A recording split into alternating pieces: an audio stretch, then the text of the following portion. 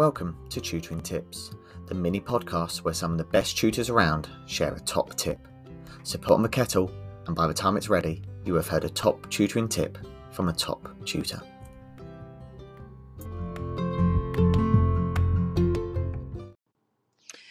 Hi Arthur, it's Andrea Gadsbey at Hope Tuition Clinic here and also Head of Learning at Qualified Tutor.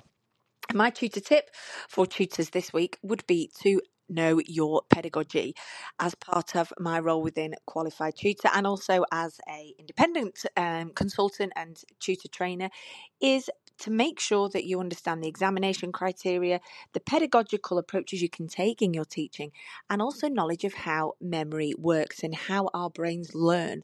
I am staggered by a lot of educators that don't seem to know enough about how the brain works and how finite our working memory is and the relationship between working memory and long-term memory. So make sure you understand about cognitive load theory. How is learning, both you as a teacher, but also your students, affected by the amount of information that they can take in at any one time? What is the best way to impart that information in your teaching?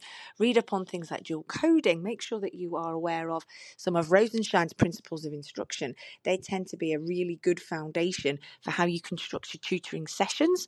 And also just to make sure that you are well sort of read on the latest evidence-based research on how teaching and learning actually happens.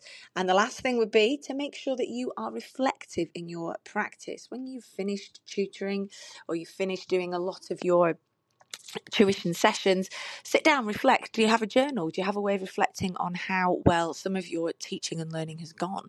I'm constantly doing that and refining a lot of what I teach and how I teach based on the online format that I now teach in, but also aligning that with a lot of teaching and learning principles that I have learned along the way. So please do get in touch if you'd like to know more about how you can improve your teaching and learning.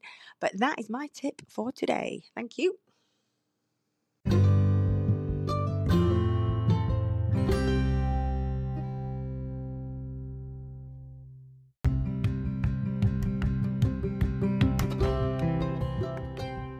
And that was this episode's tutoring tip.